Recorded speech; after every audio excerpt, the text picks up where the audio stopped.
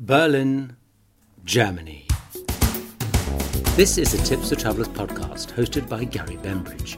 It's a podcast of inspiration, advice and tips about finding and having a luxurious travel experience on both land and sea. The podcast draws on over 20 years of experience of travelling every month of every year to luxury destinations on all continents and on the oceans of the world. For more, visit tipsfortravellers.com, where travellers is spelt with two L's, the UK way. Hi and welcome to this episode of Tips for Travellers.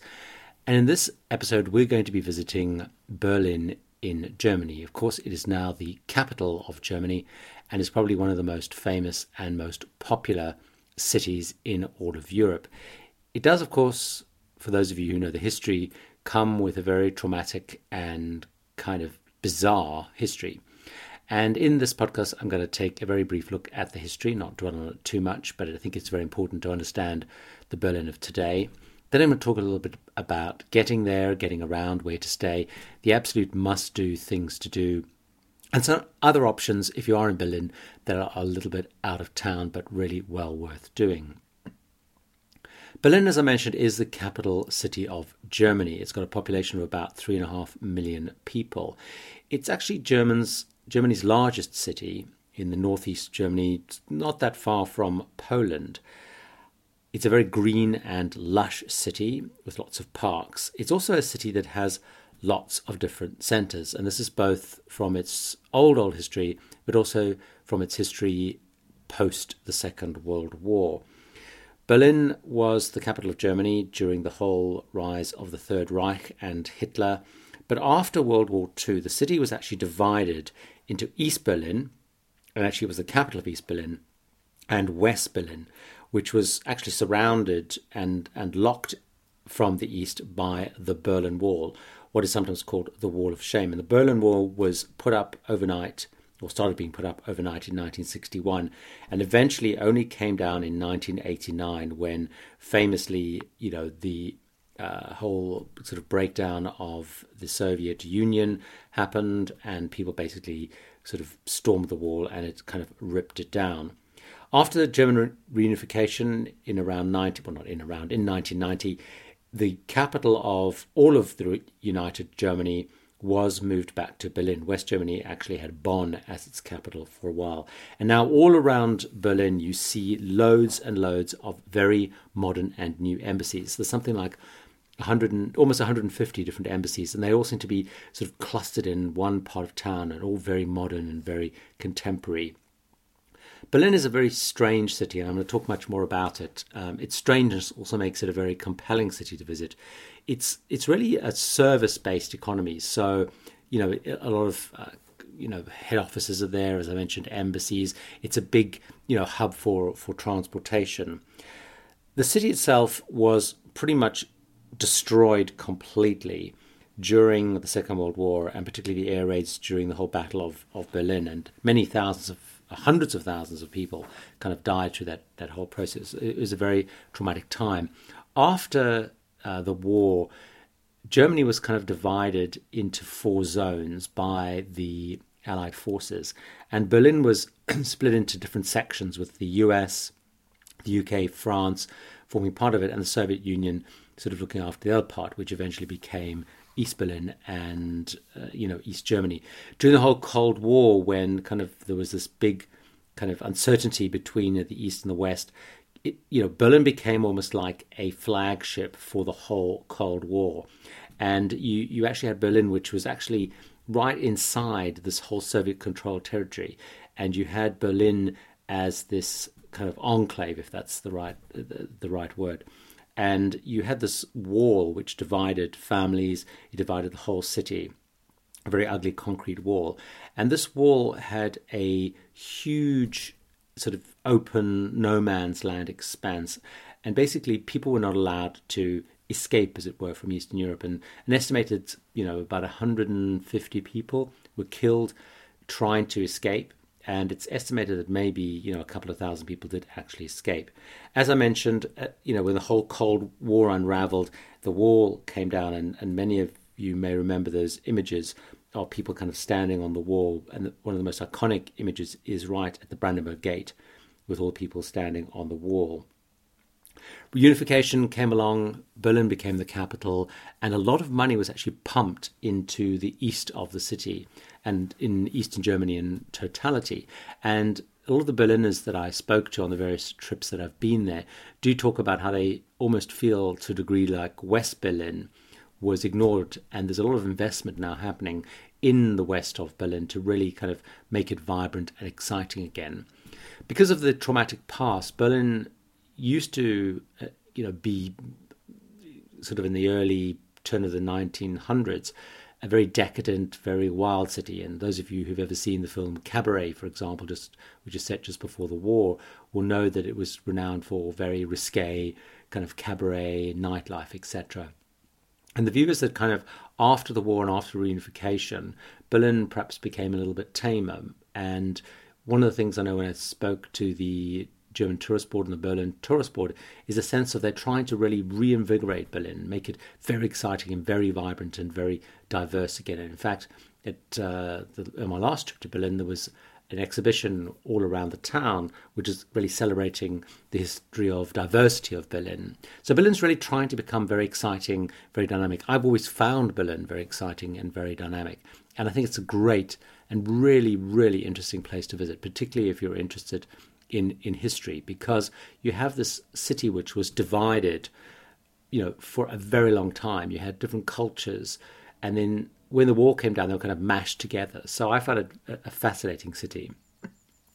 So let me talk about my tips for travelers visiting Berlin. In terms of getting there, I've already mentioned in the setup, it's kind of a hub. So it's really easy to get to Berlin pretty much from wherever you are, particularly in Europe and, of course, internationally as well. There's lots of flight options. You have, the flag carriers, you have low-cost airlines. If you visit sites like Skyscanner, for example, which compares, cheap flights, you'll find many, many options of getting into Berlin. Tegel is the main airport, although there's a big new airport being built, and by the time you listen to this podcast, it may actually be open. The airport's not too far from, the main part of Berlin and getting into Berlin. There's also lots of train options. So if you want to come from somewhere else in Germany or even within Europe, actually getting there by train is also very viable. It's a pretty easy place to get to because it's a real hub. Once you're in Berlin, getting around there's a couple of options. There's a very efficient metro. It's a very modern, very slick metro. About 170 stations, works very well. In real German efficiency, it's really, really very good, very easy to use. So the metro is a good option. There's also taxis. Now, I've had very mixed experience with taxis. They're relatively expensive. Traffic can be quite bad at times. And I've basically had much more mixed experience with taxis. So the metro, if you're adventurous, is definitely well worth doing. The thing with Berlin is it's got lots of different centres. So unlike many cities where there's a very clear centre, if you take London, for example, there's a very clear centre. Berlin has lots of different centres, partly because that's the way it always used to be, and partly because of the whole East and West, where you had these kind of two main centres building up. So in terms of where things are focused and seeing things, they're kind of dotted all around. So assume when you're in Berlin that you need to travel around a lot. So the same is true of where to stay. There's lots of options. And again, it's worth visiting sites like hotel.de or Trivago. You'll find loads and loads of options. Again, it's hard to recommend a very specific place to stay because you will find if you visit Berlin, you need to travel around quite a bit and visit things which are kind of dotted all around. So it's probably better to just choose based on, your budget or your kind of aspirations. And I don't have a really strong place to stay. I've stayed at various parts. I've stayed sort of more towards the sides. I've stayed right in Potsdamer, and they've all been equally as good as each other. Now let me talk now about things to do in Berlin. And I really do believe the most important thing to do in Berlin is to explore and understand the whole history of this city. Like I often do, I would actually recommend the hop-on, hop-off bus tour because, again, as I mentioned, things are dotted all around Berlin, so you want to kind of travel around a lot. So the advantage of buying one of these 24-hour, 48-hour hop-on, hop-off bus tours is it's going to get you around in a really easy way. There's quite a few providers, actually.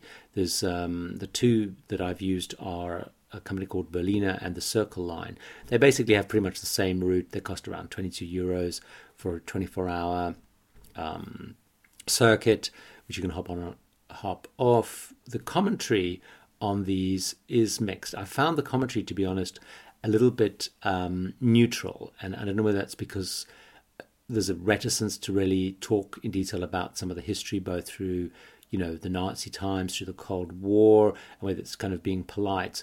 So in some ways, really understanding the history, you're not going to get a massive understanding of the history from the actual audio tour. You'll tend to get a much more factual tour about what you're seeing and a little bit of history. So it's really worth probably diving a little bit into history, either through reading guidebooks, looking online, Wikipedia, that kind of thing. But the bus tours, they have around 20 stops. They run from about 10 o'clock in the morning to about 6 o'clock at night. As I said, you can get 24-hour and 48-hour options. Now, the things that I would really strongly recommend that you actually spend some time having a look at and actually getting off the bus and exploring a bit more are the following. The Berlin Wall itself is probably one of the most iconic and important things to take a look at. And on the bus tour, you'll come to a section which is called the East Side Gallery. This is about a 1.4 kilometer stretch. And what you'll find around Berlin is a lot of the wall was ripped down and has gone. And you might find the odd patch of it here and there, but this is probably the biggest section of the wall.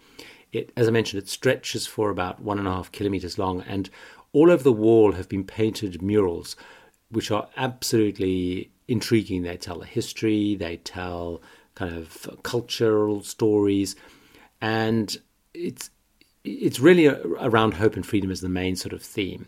And this is the best part to really see the wall. You can walk along it, you can, the bus stops near it, you can walk along. You can actually spend quite a lot of time really exploring it. Now, there is some discussion about reducing the size of the wall or even moving it. And and there's a whole lobby group, including David Hasselhoff, who's very popular in Germany, has done various rallies and things about protecting this section of the wall. But this is really the best stretch of wall that you will see. So it's called the East Side Gallery. All the buses stop there. You can also get the train there if you need to, but the bus is the best thing to do. The other thing that is really, really worth spending some time at is the Reichstag. Now, this is the Parliament building. It's a beautiful Parliament building which has this glass dome built on top. And this was built after the wall came down. You walk up a spiral walkway and you get incredible views of the German capital. It's got a roof terrace. It's really, really, really beautiful. It's free, but you need to register in advance. Avoid the afternoon. Try and get there in the morning because in the afternoon there can be very long queues. But it's really, really a beautiful building. It's very iconic, and you get amazing views of the capital. The other thing that is well worth exploring is the Tiergarten. This is a very huge park. It's a massive, big park. It's right in the heart of the city. And you can stroll through it. You can picnic there. There's ponds. There's something like 23 kilometers of walkways. Lots of people go running. Particularly in summer, it's really nice. But in winter, it's beautiful because you have all the snow and everything. And the Tiergarten is really, again, an amazing place to just explore, unwind right in the center of the city. The other thing that is an absolute must, and pretty much everyone will get off the bus or go and see, is the Brandenburg Gate. This is probably the ultimate, most famous, most recognizable site. It's where you will recognize it immediately from all the news. It's a beautiful building with a massive, big chariot and horses on the top. And it was right on the border between the East and West Germany. And when the wall came down, it was really kind of the symbol of this whole unification. The chariot at the top was originally taken back by Napoleon to Paris, but it was brought back and put there. But it's a very beautiful building. It's a very striking structure, and it really is well worth doing. The other thing which is worth doing, which is the Holocaust Memorial, and it's hard to describe. It's basically these big concrete blocks, and the formal name is the Memorial to the Murdered Jews of Europe, and it's something like 2,700, 2,500 concrete blocks. They're different shapes and size, and you can basically walk on them, stroll around, and again, it's free to get to it, and it's more of a sculpture, I guess, than a memorial. That's really, really worth doing. The other place worth exploring is Potsdamer Platz. This, again, was a major important centre. A lot of it was flattened, and today, after unification, it's become kind of the centre for all the five-star hotels, and there's lots of very popular hotels to stay there, and it's lots of shopping around there. It's a very popular stop. You'll find it's very buzzy, lots of people walking around, lots of young people. So that's Potsdamer Platz. It's again a good place to stay, but it's a great place to kind of just stroll around, have a coffee, get the whole buzz. The other stop, which is incredibly popular on the tour, is Checkpoint Charlie. Now, Checkpoint Charlie is where you could cross formally between East and West Berlin. And so you had the East Germans on one side, and on the other side you had the Allied forces and whatnot. And you could, if you were a foreigner, get permission to cross there. Today, it's a narrow street, and they've still got the kind of the sentry box and the sort of booms and barricades. And there's a memorial just next to it. A memorial museum just next to it. We can go and find out much more about, how you could cross, a little bit more about the wall. But Checkpoint Charlie is one of those kind of iconic things you kind of almost need to stop and have your photograph taken there. And it's worth spending a little bit of time in the sort of museum attached, just to understand the whole process of what the war was about, what the checkpoint was about, and the whole process of people trying to escape.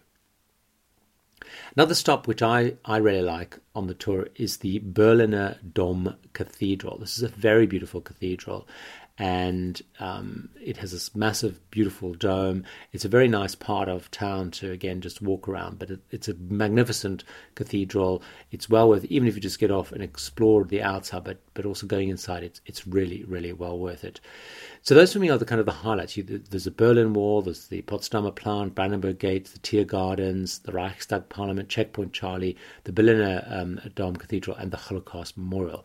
Those are the things that you should really do. If you were doing them in a rushed way, you could get around them in one day, but that's why I think probably spending 2 days just exploring all of those things. There are many other kind of museums, like the Jewish Museum and other museums, if you are spending more time in Berlin, that are worth doing. However, saying that, I think there are some other interesting options to do.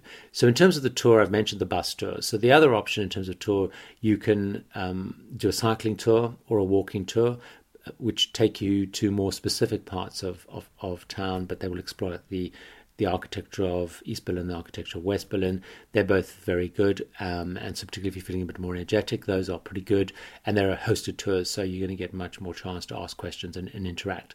There's also another tour, which I haven't done, but have seen before, is you can do a tour on these old Eastern European cars. So the old cars that were popular in Eastern Europe, you can also do a sort of a hosted tour around in those, which is quite good fun. If you want to do something a little bit different. In terms of going out of town, the two things to do out of town that are pretty popular. One is to go out to Potsdam. Potsdam, you can book tours. It's about 5 hours, tour. It's basically a day tour, and you can head out and you can tour some very beautiful old stately homes and explore the beautiful gardens and the fountains. It's a really beautiful, beautiful tour. The other thing you can do, which is slightly unusual if you're looking for something unusual to do, is you can drive around in an armoured Panther tank through the muddy fields of the Brandenburg countryside. It's about 50 kilometers east of Berlin. You can get out there by car, by train, by taxi, and it's a very bizarre thing. It's very popular for stag and hen parties, although you can only take up to 8 people. But if you want to do something slightly bizarre and slightly sort of weird, you can basically go and drive an armoured Panther tank, which is something that's a little bit unusual to do. The other thing I mentioned a little bit earlier, within Berlin, there's a real resurgence of cabaret, nightclubs, saunas, even sex clubs, and that whole sort of wilder side of Berlin, which you can always search for online if that's the sort of thing that interests you. I love Berlin. I find it a fascinating city. I find it very vibrant. I find it very exciting. I find the history fascinating. And it's a great place to spend a couple of days exploring and really kind of understanding the whole history of Europe and the Cold War. Some people find it a bit grey and not that wildly exciting. So perhaps if you're not madly into history, you may find Berlin a so-so place to visit. But I really love Berlin. I find it fascinating, very exciting. And hopefully those tips for travellers have helped in an enormous deal if you are visiting Berlin. If you have any other ideas or thoughts or tips for Berlin, please visit the blog, tipsfortravellers.com. Search for Berlin and leave more thoughts, comments and feedback. Also, if you are next or when you're next on iTunes, it'd be really great if you could leave a review for the podcast. It helps me enormously. But until next time, here's to really safe and great travels. You've been listening to Gary Bembridge's Tips for Travellers podcast, the podcast of inspiration, advice and tips about finding and having a luxurious travel experience.